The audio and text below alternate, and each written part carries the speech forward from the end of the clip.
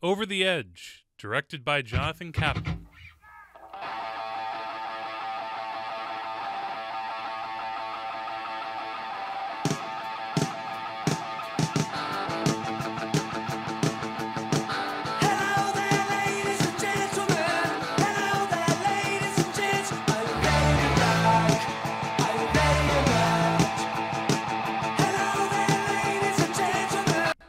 Youth, rebellion, angst, rage, rock and roll.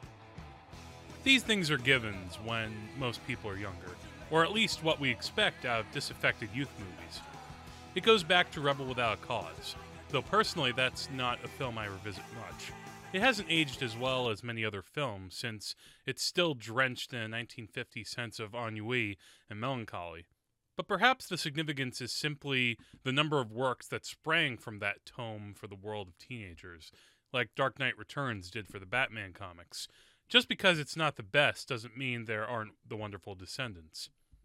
Case in point, Over the Edge, which was one of the first films to actually gain a cult audience on premium cable, HBO, before it got a full-on theatrical release. It was meant for theaters in 1979, but came out at a time when a number of movies, like The Warriors and The Wanderers and other The movies, made things dangerous in theaters, where people were going to start fights with other gangs.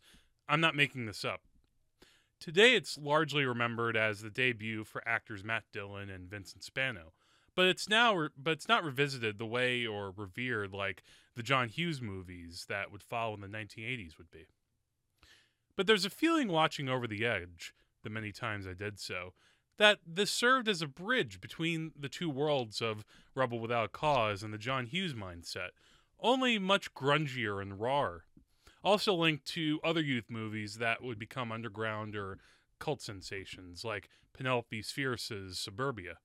I actually thought that film, which was about a group of disaffected runaways who banded together as a kind of punk rock group, not so much as any official gang, more than Hughes' work, despite the fact that Over the Edge is set in a more suburban milieu.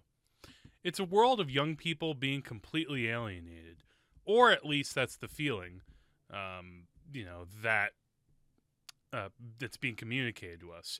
And the main difference I feel, unlike with Rebel, is that there's no judgment of the characters. There's no sense of finger wagging or sermonizing or anything that's way too dramatic, like a "you're tearing me apart" moment. Or if there is a sermon, it's mostly left to an intense argument with the adults at the very end, and maybe one or two minor missteps, but we'll get to that, of course. Welcome to New Granada, where people come to escape city life. It has safe streets, clean air, good schools. It's a perfectly planned community, but something strange is happening. Something that wasn't part of the plan. Seems to me like you all were in such a hopped-up hurry to get out of the city that you turn your kids into exactly what you're trying to get away from. Something that could drive this town over the edge. The hook for Over the Edge comes from a, quote, true story, sort of, that happened in 1973 in Foster City, California. You can find it somewhere, I'm sure, in the San Francisco Examiner, in an article with the eye-grabbing headline, and I quote, "Mouse Packs, Kids on a Crime Spree," where a planned community was created, and where the adolescent and teenage residents caused mass vandalism. What is a planned community? It's the uncanny situation of a suburban town being created basically inorganically. Where in the past you might see a suburban town spring up over decades, this was more like, let's get a town together now, right away, and attract businesses and developers to make a place for families to come, away from the cities for the most part. I think that some of this background may be lost on viewers watching the film today who don't know what a planned community was, or what the screenwriters did as their research, which included going to the town where this happened and ask the kids about life there. But the reason the movie has an impact is that it is not quite so specific. Looking at where they filmed, which was oddly enough in the suburbs of Denver, where Columbine High School is, it could be the suburban town of Spielbergian pleasantry, a place that should be safe, and maybe little adventures happen. What makes it hit is that disaffected and wayward youth can be relatable for the fact that almost all of us, or anyone that doesn't grow up to be a sociopath or a complete goody two-shoes, had problems as young people. That age of being 13, 14, 15, miserable years. School sucks and is boring. The teachers don't get us. What is there to do in such a stupid town? Time to party. Time to do, stuff. The first half of Over the Edge sets up a scenario where the kids only have in this town of New Granada, which is what it's called, a youth center, which has table football, and that's about it.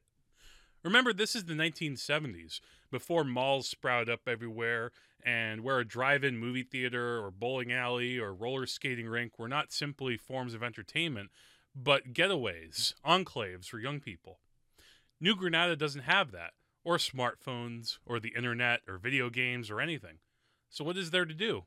Wander around, shoot off the occasional firework, maybe take aim with a BB gun at a cop car driving along the highway? Okay, so some of the kids in this story, most notable Richie, played by Matt Dillon in his debut, are young punks with little ambition.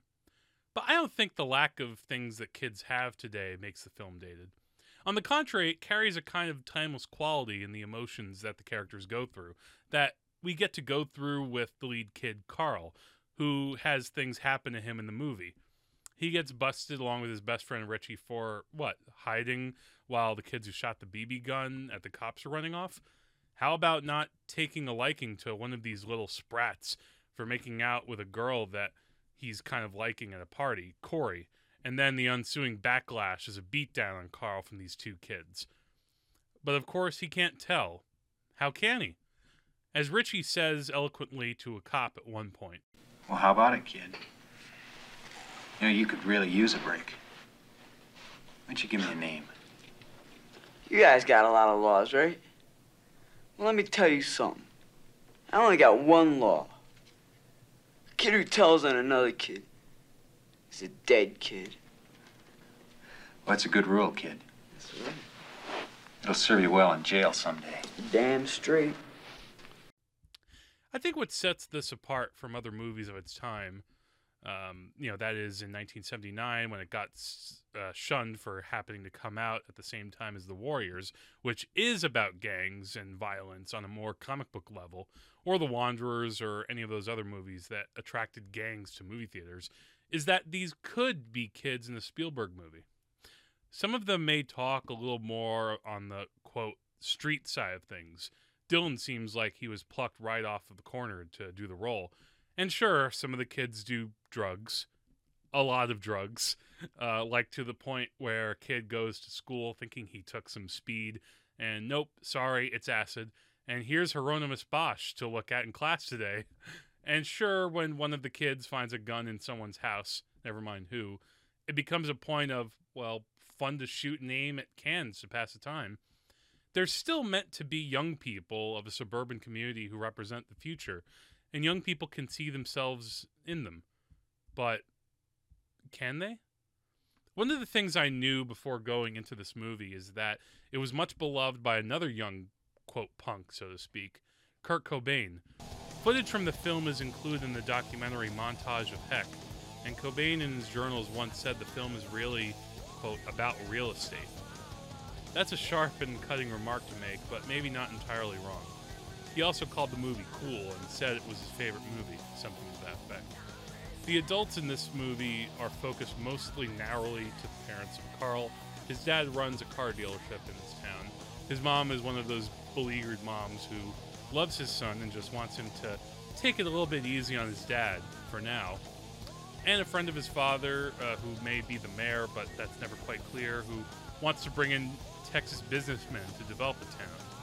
Julia, who runs the youth center, and seems to be the only adult in the town that has any real empathy for the kids. And the cops, who act like cops. What do you expect? Though as played by Harry Northrop, it's an odd character, which I'll get to momentarily. The other adults, such as teachers and other assorted figures over the age of, say, 16, are all self-involved people who may someday be yuppies, but first have to get through the rest of the Carter administration. I wondered if the movie would have benefited from having less one-dimensional adult figures. But I had to keep remembering that this was not really the adult story. It's through the eyes of those listening all night to the music of the Cars and Cheap Trick and the Ramones, who smoke cigarettes and drink and certainly smoke some pot and feel completely disconnected from the reality around them. I think that the same sensibility that went into showing these disaffected bunch, really not all bad. Okay, Mark, Vincent Spano, the one who shot the cop car, is an asshole, but even he gets a scene in the third act that humanizes him with Carl. Unsure what to do with themselves and full of hormones fucking them up as naturalistically as possible. Also goes for the adults, up to a point. In youth movies such as this, there's a conflict between young and the authorities, and if it's not the adults, it's certainly the cops.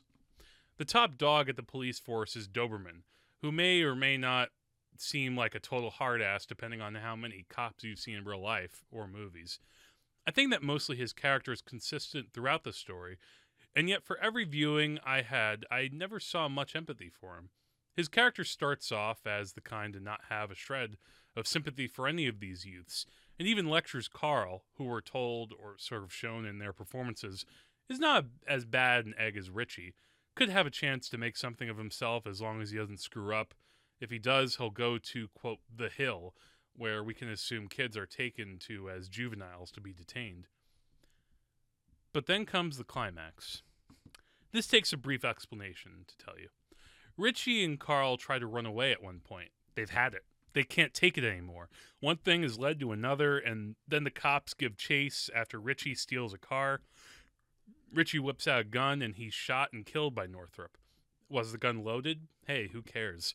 One moment that certainly echoes modern life now, but I digress. Carl doesn't know what to do, and the other kids rally around him and know what happened was bogus. So hey, why not go to the school as the parents hold a special meeting about what happened with young Richie and what the hell's going on with the town, and proceed to trash everything to smithereens. Meanwhile, all the adults are locked in the auditorium by the kids and have to sit and watch the carnage unfold, with the occasional girl getting on the school PA system to mock things like piano instructions. Yeah, it's weird, just go with it. This climax has made the movie notable, a reason to see over the edge for many people, and how could it not? The ending of this movie is kind of a collision of what propelled the stories of Carrie and Do the Right Thing, albeit it somehow manages to keep its PG rating by a lack of bloodshed on a mass scale a la Carney. Or Carrie, I should say. For 1979, this is a hard PG. Would be a PG-13 or maybe just go for the R today. Certainly the lack of heavier curse words make it less realistic. But here cars are smashed, hallways wrecked, library torn apart, guns sprung out of the cop cars. Yeah, they go to the adults meeting too. And guns go off everywhere. It's a dose of much-needed anarchy that, narratively speaking, is not in there just to be purely sensationalistic. Early in the movie, the students of the junior high school are sat down and made to watch one of those short movies that could have been mocked on MST3K, where the message is, vandalism is wrong. The seeds were planted there, my friends, when they were mocking that trailer and clapping along to all the vandalism you see in that little short. But here's what happens that rubbed me the wrong way with this Doberman character. To get back to him. This magnificent riot takes place. The doors are finally opened up. Doberman sprints to his car and catches up with Carl, who is running away. He cuffs him and puts him into the car, and then Doberman gets the last line of the movie. They're going to send you up to the hill for a couple of weeks, and I hope you get straightened out. I really do. My first viewing, I tried to brush this aside, strange as it felt, because right after, it is a shocking finale, which I won't reveal here, except to say the one major act of violence does happen in the story, outside of Richie's death. I think each successive viewing made it clear this is inorganic to this character and the situation of this finale. Any cop, much less Doberman, would not talk this way. I suspect it's the same impetus by the producers that made the final song of the movie change from what was to be The Who's Baba O'Reilly. Yeah, on the nose, I know. Teenage Wasteland and all that. But come on, it's maybe the awesome song about teenage alienation, right? To a cover of Ooh Child, which is meant to be a soothing song about how things will change and get easier for Carl and all those other kids who had little chance but to explode and do this incredible act, making things a little smoother, a little less edgier, no pun intended, for this movie's finale. I don't buy it, and it makes what has been a movie that has tried to stay on the side of realism, or as realistic as one of these movies can go, and cheapens out, like, no, but see, the cop had a heart all along. Or perhaps it's simply a rushed moment, narratively speaking, that one thing happens quickly after another in the last 5 minutes, and there's little room to make sense of how a cop, seeing the destruction of an entire school and spearheaded largely by one student, would talk in a way that's compassionate? Understanding? Since when? Establish he has a tiny bit of heart before you go all Grinch on us, guys. I mention this because this was the one major point I took off from how Over the Edge just shows us teenage alienation, frankly, boredom that leads to destructive behavior. It's meant to be something that evolves artistically from what movies about teenagers and rebellious youth were in more B-independent movies, which this certainly was at the time. Back in Roger Corman's era, hot rodders with cool chicks and guys with greasy hair having lingo that is plain laughable today. It may be almost too on the side of the kids, if that makes sense. Like there's little other viewpoint than the young versus the adults, with the exception of the Julia character, who is fairly a minor player here, which was a point my wife made watching the film. It's almost like watching a movie that gets down into the shit with these kids to the point that maybe a kid actually made the movie him herself. To that extent, I sort of agreed, but that's not a bad thing. This leads as much to the way that a movie like Harmony Korine and Larry Clark's Kids exists, to get us so deep into the world of how young people talk, act, think, and feel, that the line that separates us from them diminishes. They can't be completely alien to us, or punks who should wise up and totally get their act together. It doesn't work like that, certainly not overnight. In that sense, Over the Edge is a more hopeful movie than you may expect, ultimately. While I kept wishing it could have had stuck to its more metaphorical guns, the real catharsis near the end may not be for the kids. This is a phase that, for most of them, will pass in time, like the hero of the 400 Blows or something. But for the adults, do they keep figuring out how to sell the value of the land in their little piece of shit planned community, where everyone has come to get away from where they were before, sort of a blend of a city and the Spielbergian paradise, or focus on who is actually there among them? That holds up extremely well. And hey, at the end of it all, I could sum up the experience of immersing myself in this with one word. It rocks. Teenage wasteland. It's only teenage wasteland. Teenage wasteland. Oh yeah. Teenage wasteland.